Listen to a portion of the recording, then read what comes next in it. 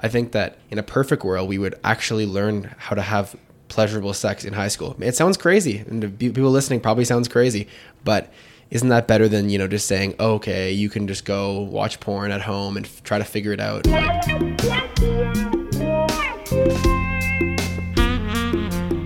This is Frisky, north of 60. We bring you stories about love and dating in the north. I'm Karen McCall. And I'm Mark Kelly. We're coming to you from Whitehorse, Yukon, where dating and looking for love can be long and lonely, just like our winters. Or hot and steamy, just like that tropical vacation you never got to take.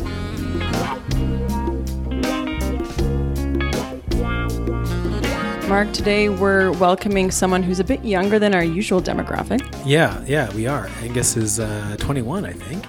And I'm hoping to learn some new lingo. Yeah, I don't want to have to use the Urban Dictionary anymore. I want Angus to teach me. So welcome, Angus. Thanks for contacting us. Maybe you can just tell us a couple things about yourself. Yeah, thanks for having me on. Hopefully I can provide the Angus Dictionary instead of the Urban Dictionary with some lingo, my generation. I'm 21, as you said earlier. My name is Angus. I'm born and raised Yukoner. Love the outdoors, love playing sports. Yukon's a perfect place for me. Except for you're wearing a Driftwood Surfer t-shirt today, which means are we missing something? Is it nice outside? For me, it's always nice outside. It's a state of mind. That's awesome. Yeah. Angus, you contacted Frisky some time ago, interested in coming on to the show. Can you just tell us why you wanted to get in touch? Yeah, I've always been a podcast junkie, listen to them all the time. And when I saw there was a podcast, it's something I'm interested in, sex and dating and culture around that. I thought it was a perfect idea. So here I am, and that's why I'm here. You mentioned you were interested in talking about sex positivity, which I always have to look up the definition of that because I know roughly what it means. But it basically means a positive outlook about sexual activity, consensual sexual activities, sexual identity, that sort of thing. What does sex positivity mean to you?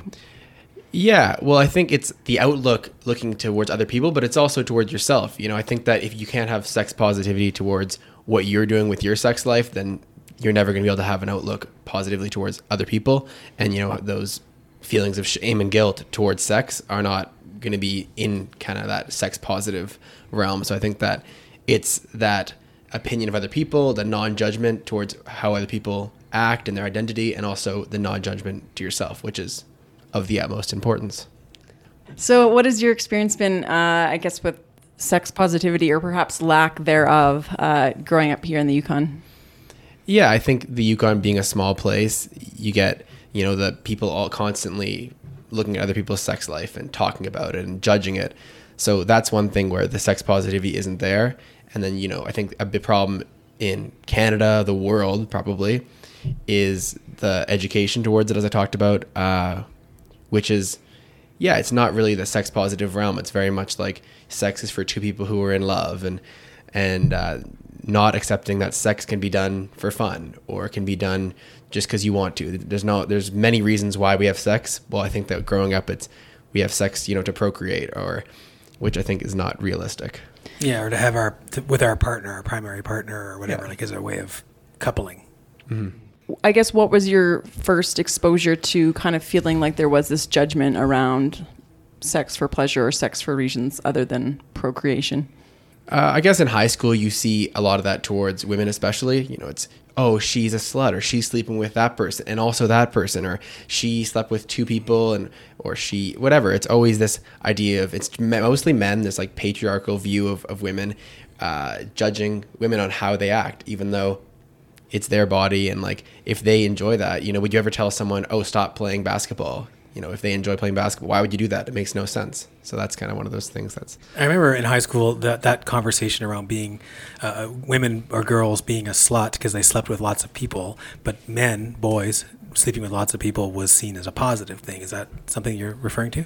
Oh, definitely. You see like the macho male look, view, a man who sleeps with a lot of women, and then the other way around, it's, slut, promiscuous, and it's a bad thing, right? And that's one thing where, and then a woman who wants to break that mold and do that because she enjoys doing that, it's a negative thing, and she has to like go through all these barriers of judgment to get there, which is definitely not a good thing. So that's still alive and well. Definitely. Yeah. Unfortunately. Yes. What do you think could be changed to change that? Like, is it part of the education system or is it just part of mass culture? If we're not taught really how to have sex or about sex growing up, and then, where do we turn? Porn. And in porn, how are women treated in porn? It's like objects. And if that's how you're getting your information, how do you think that men are going to, think about women in a sexual realm? It's always going to be that kind of like these objects of pleasure rather than like someone who you're like a symphony to have pleasure together, which is the reality. You, in our chat earlier, you had this amazing quote about video games. Oh, the quote about video games. Yes. I think that like sex when you're younger is like playing a video game without having read the rule book. It's like you have this remote and you're just jamming the buttons, trying to figure out which button does which thing, right? And if we were able to get that rule book or the guidebook of sex rather than going on porn, which is like, it's like you have the guidebook in a different language. It's like you're trying to learn how to play, Mario Kart, but you're trying to learn in Chinese and you don't speak Chinese, right? It's totally wrong. It's the wrong guidebook. That's a great analogy. Mm-hmm. I'm gonna say it feels like that question has been around for a while. Like, how do we learn this? I mean, we have been making babies and having sex since humans were evolved from squids. Where did we come from? Whatever we came from, monkeys. We've been doing this a long time. Yet we still have no way of really learning it formally. So it's been a minute since I was in high school. What's happening in high school for sex education? Yeah, well, I think we don't really get out of that idea of sex being awkward, sometimes ever, but definitely until we're out of high school. And then, the sex ed, they treat it too as something that's awkward. And I think that in a perfect world, we would actually learn how to have pleasurable sex in high school. It sounds crazy, and people listening probably sounds crazy, but isn't that better than, just saying, oh, okay, you can just go watch porn at home and try to figure it out and like... Well, just unpack that for a second. So when you say learn how to have pleasurable sex in high school, what do you mean? Well, I guess one thing would be to actually tell men, for example, about the clitoris or like whatever, like part of the body, It's not just north of Regina? Yeah, exactly. Yeah, it's not this, like, it's not Olympus or whatever. It's not, what's the place under the sea? Atlantis. Atlantis, there you go. It's not Atlantis. Like, it's a thing that you can actually, the G-spot, for example, it's something that can actually be stimulated. And then knowing that, you can actually use that and have more pleasurable sex rather than just like, as I said earlier, sex ed in high school is here's like a banana, here's a condom, learn how to put that on. I had a friend who worked in an overseas location for a while, and that was the sex education she was doing there. And what they discovered after they put the condoms on the bananas is that what the men would do. They put a condom on the banana and then put it on the nightstand as if it was like a talisman, right? Like, it doesn't make sense, right? Like, the metaphor was lost, of course, in translation. I don't know. Most men don't look like bananas. Yeah. Did you ever push the envelope in high school? Like, I remember when I did sex ed in school, like there was like a question box. Did you ever get to like ask questions and have them answered that had to do with pleasure? Well, I think in high school I didn't have the same point of view, and also the question box. Because you didn't have the manual. Exactly, I didn't have the manual. People often, the question box is a joke, and that idea of sex being just funny and like awkward was never really tackled in high school. It was always just, and as I said to you earlier, the first time I had sex, putting the condom was not that difficult. The other things after that were definitely more on my mind and more worrisome than, oh, how do I do this? That was not that difficult. Yeah, we get training for a lot of things in life, but there's this assumption that like we all just will know how to have sex or how to have sex well, or we just don't talk about it, so we don't really know. I think it's still very based in the Puritan way of looking at sex, right? That we do this for babies, and that's it, and we don't talk about it. It's private or secret or both. Yeah, and that's problematic. Like, this is what you're shining a light on. So what's been your, I guess, experience with porn? Like, how did you start using it, and then were you kind of like, oh, actually, I don't really like what this is portraying? No, I would say like from the time I started using it until, a few years ago, it would just be like, this feels good because it's totally, it's science. It's dopamine, and it's this incredible stimulation in your brain that obviously it's going to be enjoyable and addictive. But then once you realize like, my sexual experiences aren't as good because of this, and, a lot of the time performance issues are based in that because you get into the real thing and realize, oh, this isn't, what I thought I signed up for, even though of course it is. This is like what we've been doing for years. but porn is the X factor that's changing everything, that's changing your brain. And I've realized since not really watching it for a long time, because I realized, misogynistic, not good for your brain. You do actually start to enjoy sex more because your brain gets rewired to like kind of the dopamine and the serotonin, whatever the neurotransmitters are actually like firing properly. Did you have an epiphany moment when you're sort of just realized like, oh, this is not like with porn or just with your own sexual experiences, that you kind of realize like, oh, like there's like a disconnect here between what we're seeing and sort of the reality?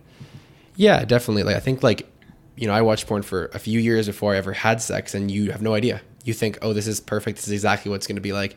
And then once you start having sex, you realize, no, it's not. And then you start to question it and you start to look into that more deeply. For sure. Yeah. It's not documentary, right? Like porn is fantasy. Porn is like a movie. It is not documentary. And we think people look at it and think, well, this is not a performance. This is actually intimacy. What is what it looks like, but it is not what intimacy looks like. We don't have the lights on that bright. I had a friend once say to me, the difference between porn and erotica? Lighting. But maybe a few more things. Yeah, a few more things. But the point is that what you're saying is that the porn's never been more accessible. Porn is now ubiquitous with youth. In my high school years, it was a stack of magazines tucked away somewhere that was secret. And now, with the internet being everywhere, porn is easily accessible. It is youth can access it much more simply than ever before. Yeah. And so now it makes perfect sense what you're saying, that even the fact that you said when I used porn, not when I viewed porn. Yeah. Right? Like as if it's a tool. Or a drug. Or a drug, yeah. Yeah. Those are good distinctions.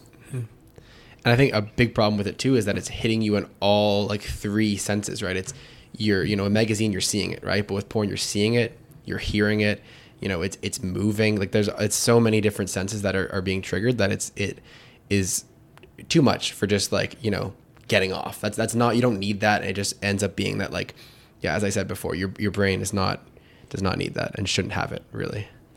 Do you have these conversations with your friends about porn and sort of the unhealthy aspects of it?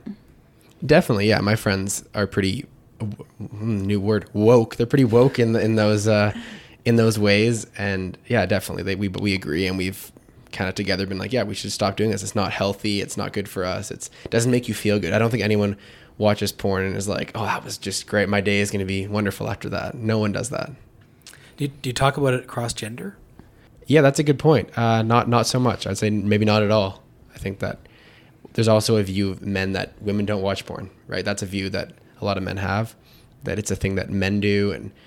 But the reality is that women do it too. Women watch porn or use porn, as I said. Yeah, as you said. Yeah. And there is some like feminist porn, and there is some more like, I don't know, quote unquote, healthier porn, I suppose. Yeah, it's true. I do wonder about this, the ability to see it at any point in time, anywhere on any device, and what that does for folks growing up. Mm-hmm. And you're starting to you touched on it quite a bit, and I think it's important. It's a really important point. Not that we are necessarily anti-porn, but the misogyny, as you mentioned, and the fantasy side of it, people are looking at it as a way of learning, and it's not a great way to learn. This is sort of a sidebar, but I always heard about Pornhub and didn't realize that it's all like crowdsourced porn. Mm-hmm. There was a big reveal article in like the New York Times last year or something that it's like, oh my God, like these are like a lot of like incestual or like human trafficked videos that are like here for mass consumption and just like completely people exploited, and these videos are online and they're irretrievable, and there's a lot of problems with especially unregulated porn. World's largest porn site based in Canada. Oh, it is? It's a Canadian company. Oh. Is it still around? Mm-hmm. Going back to your high school experience and sex ed and stuff, was porn something that was brought up in class? Never, not ever. Wow, that's interesting. That doesn't surprise me, not at all, actually. Yeah. No, I think it's a hot button topic for teachers. It's an awkward situation, but I also think that parent groups have a Well, significance. I think there's a lot of forces beyond their control, That's right. like dictating what they're allowed to teach. Yeah, it errs towards the lowest common denominator, right? The smoothest path. And I think we might be talking about something that people would find very controversial in the schools. But we don't have to look just to the university or the high schools for those ways of learning, right? You've got some ideas around how to learn about sex that don't necessarily aren't in sex ed class. Yeah, I think one thing too is instead of, porn being this outlet that you look to when you're, I don't know how old you're supposed to be, 14, 16, when you whatever. There could be, maybe there's educational content online. There is, but maybe that people be directed to that instead of teachers having to actually do it in class because they're not trained and it's awkward for them. Maybe they say, look into these sites that can kind of teach you things and can kind of get you educated about that. That would be something that would make a lot of sense to me. Do you have any off the top of your head? Yeah. The Call Her Daddy. A lot of people know that one. That's a classic one. It's a podcast. It's a classic one? No, I was just going to Google that quickly. Yeah, for my generation, it would be like everyone knows it. It's called Call Her Daddy? Call Her Daddy, yes. All right. I got some work to do. Yeah. There's sex I never felt old until just this second. There's Sex with Emily. She's, I think, like a therapist. Like, she's a lot more like, they're raunchy and like, it's like, ha ha ha, we're raunchy. And she's a little bit more educational. You and I talked a week ago and you mentioned Sex with Emily. And I was like, Mark, have you heard of Sex with Emily? And he hadn't. And I went to the website and I was like, oh, this is really good. She's got a lot of interesting resources and a podcast. And I started listening to it. So. And she leans on research. Eh? Thank God for the woke 21-year-olds. Sorry, interrupted. Yeah, Sex with Emily. Yeah, and then I actually realized, which is I think rare a lot of the time, that most of the sources that I was in the platforms were kind of mostly focusing on women, and that's great. I think women need a lot of education, or probably want a lot of education around that topic. But I kind of thought that a male-centric view, being a guy, would be kind of interesting or different. And one guy I eventually found was Kenneth Play, is what he calls himself, a sex hacker. I don't know. He likes to say the GQ called him like the sex hacker of the year or whatever. I just air quoted that. So what's a sex hacker? Yeah, I air quoted that because I think he made it up. He made up that kind of name for himself. Okay. But I guess someone who has these, I guess, hacks, although I don't think it's a hack. I think it's just literally like a technique, maybe. Right. And then strategies, foreplay, sexual strategies, whatever, like get in the zone, whatever. He has a bunch of different kind of things like that.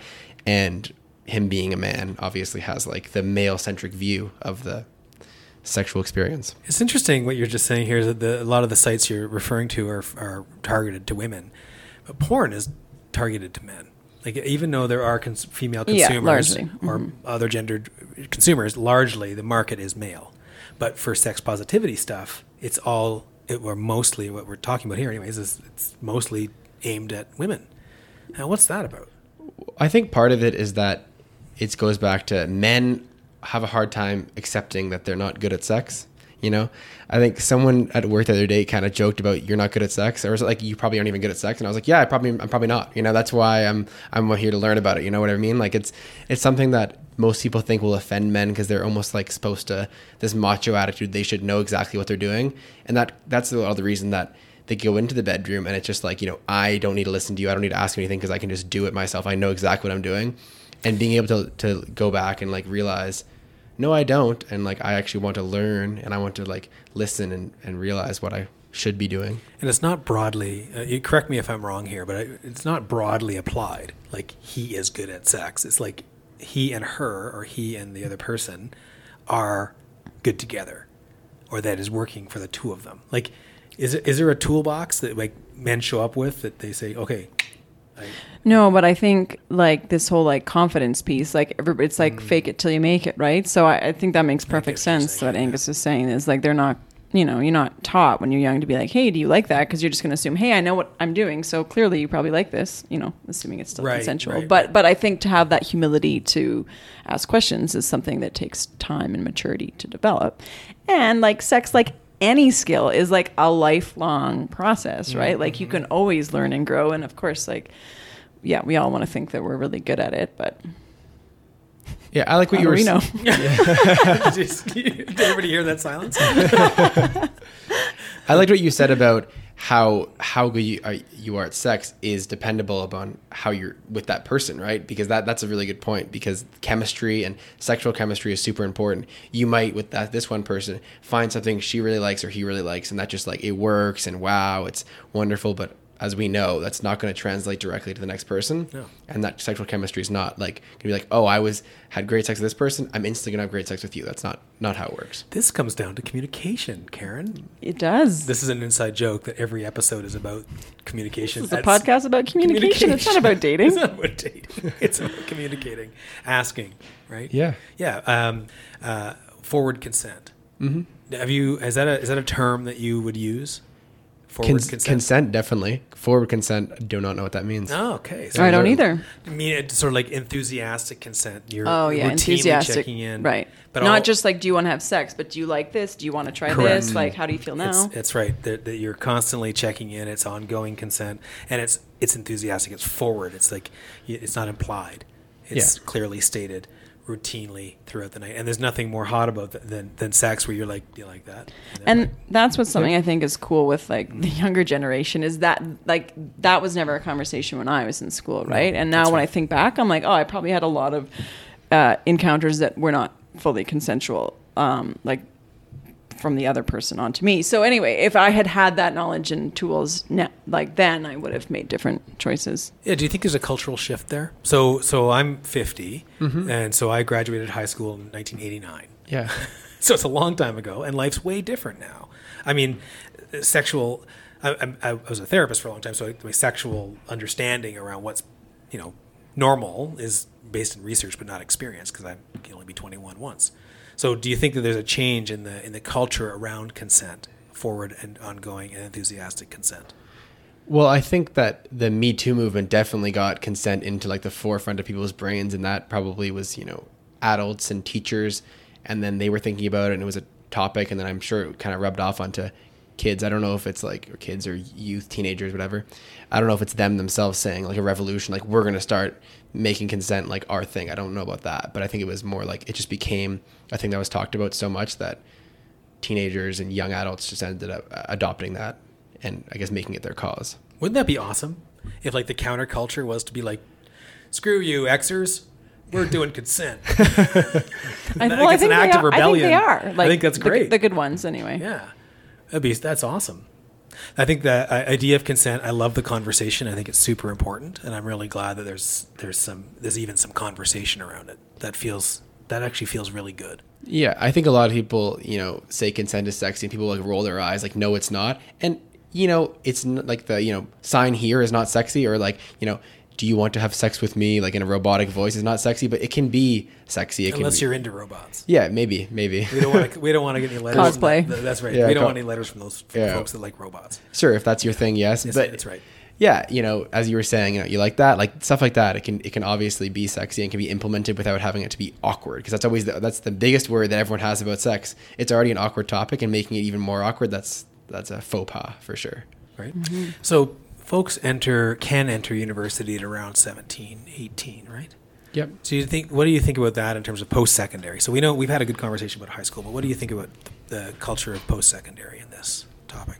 Well, I think university is a lot more, dangerous a lot of the time for women. Parties, frat parties. Yeah, university can be a pretty dangerous place. And especially there's all these people around. Some people really have this sexual revolution because it's like they have all these great looking people around. They just want to have all the sex, and they don't have their parents to judge them, or they have their own place, whatever, right? And then diving into that without any sort of previous knowledge, that's just can be like culture shock. Yeah, that was my experience, so nothing's changed. And I'm like flashbacking back to university. Totally. The early days. Yeah. One of the other things you mentioned you wanted to talk about was shame and guilt with regards to sex. Can you just tell me a little bit about what you meant by that? Yeah, for sure. I think that sex being viewed as this taboo thing ends up creating like terrible feelings. And again, there's another thing that affects women more than men towards sex, right? And I think that sheltering people, whether it's, the kids who in high school from, grade 7 to grade 10 were super sheltered, helicopter parents, and then come grade 11, come grade 12, they just start, drinking all the time and doing drugs and this. It's the same thing with sex, it's these cults or societies that regulate women's bodies or tell them how they should act ends up creating this, like, they get out of, Mormonism or this whatever cult, and it just becomes like craziness, right? And that's when you get into kind of dangerous situations, because your whole life you've been kind of had this shame feeling, and it's been kind of taught to you to have this guilt and shame towards sex. And then once you realize that sex isn't something that you should be shameful of, it's a great thing, but it takes a long time, because every time you have sex, you're shameful and it feels dirty to you, but sex shouldn't feel dirty. Is that something you've had a personal experience with, or you know others who have? Personally, no. My family was, I think, sex positive, not overtly, but they weren't, sex negative, that's for sure. And in school, I think it was fine, but I've definitely seen that. I've seen the people who have those guilt feelings towards sex, shame feeling towards sex, which is, you can tell. And I've probably had sex with people like that, and you can kind of, the lights go off and they're covering themselves and that kind of thing. It's just, they don't want to be like seen doing that almost, which is a kind of uncomfortable thing to be a part of, I guess. And yeah. You kind of feel bad almost. I know some people like my age who are like, oh my God, I'm still dealing with like Catholic guilt about sex, So yeah, I mean, it's certainly a thing. Yeah. The Catholic guilt, that's a good point.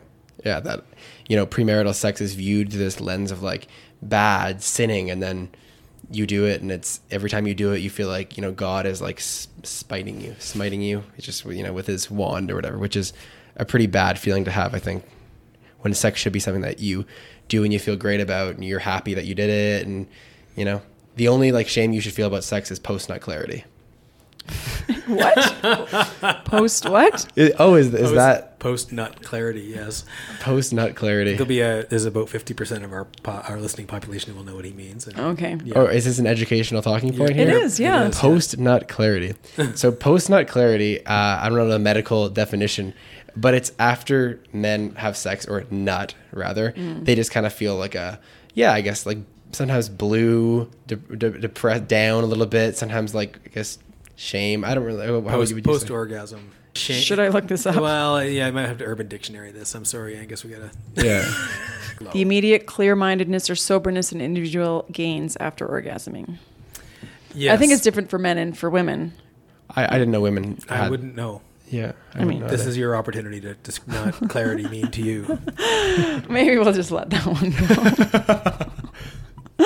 Yeah. Thank you, Angus, for learning Mark and I today. Yeah. That was super good to talk with you, and hopefully we'll bring some younger listeners into Frisky too. Yeah, spread it around. Tell your friends, bring them on.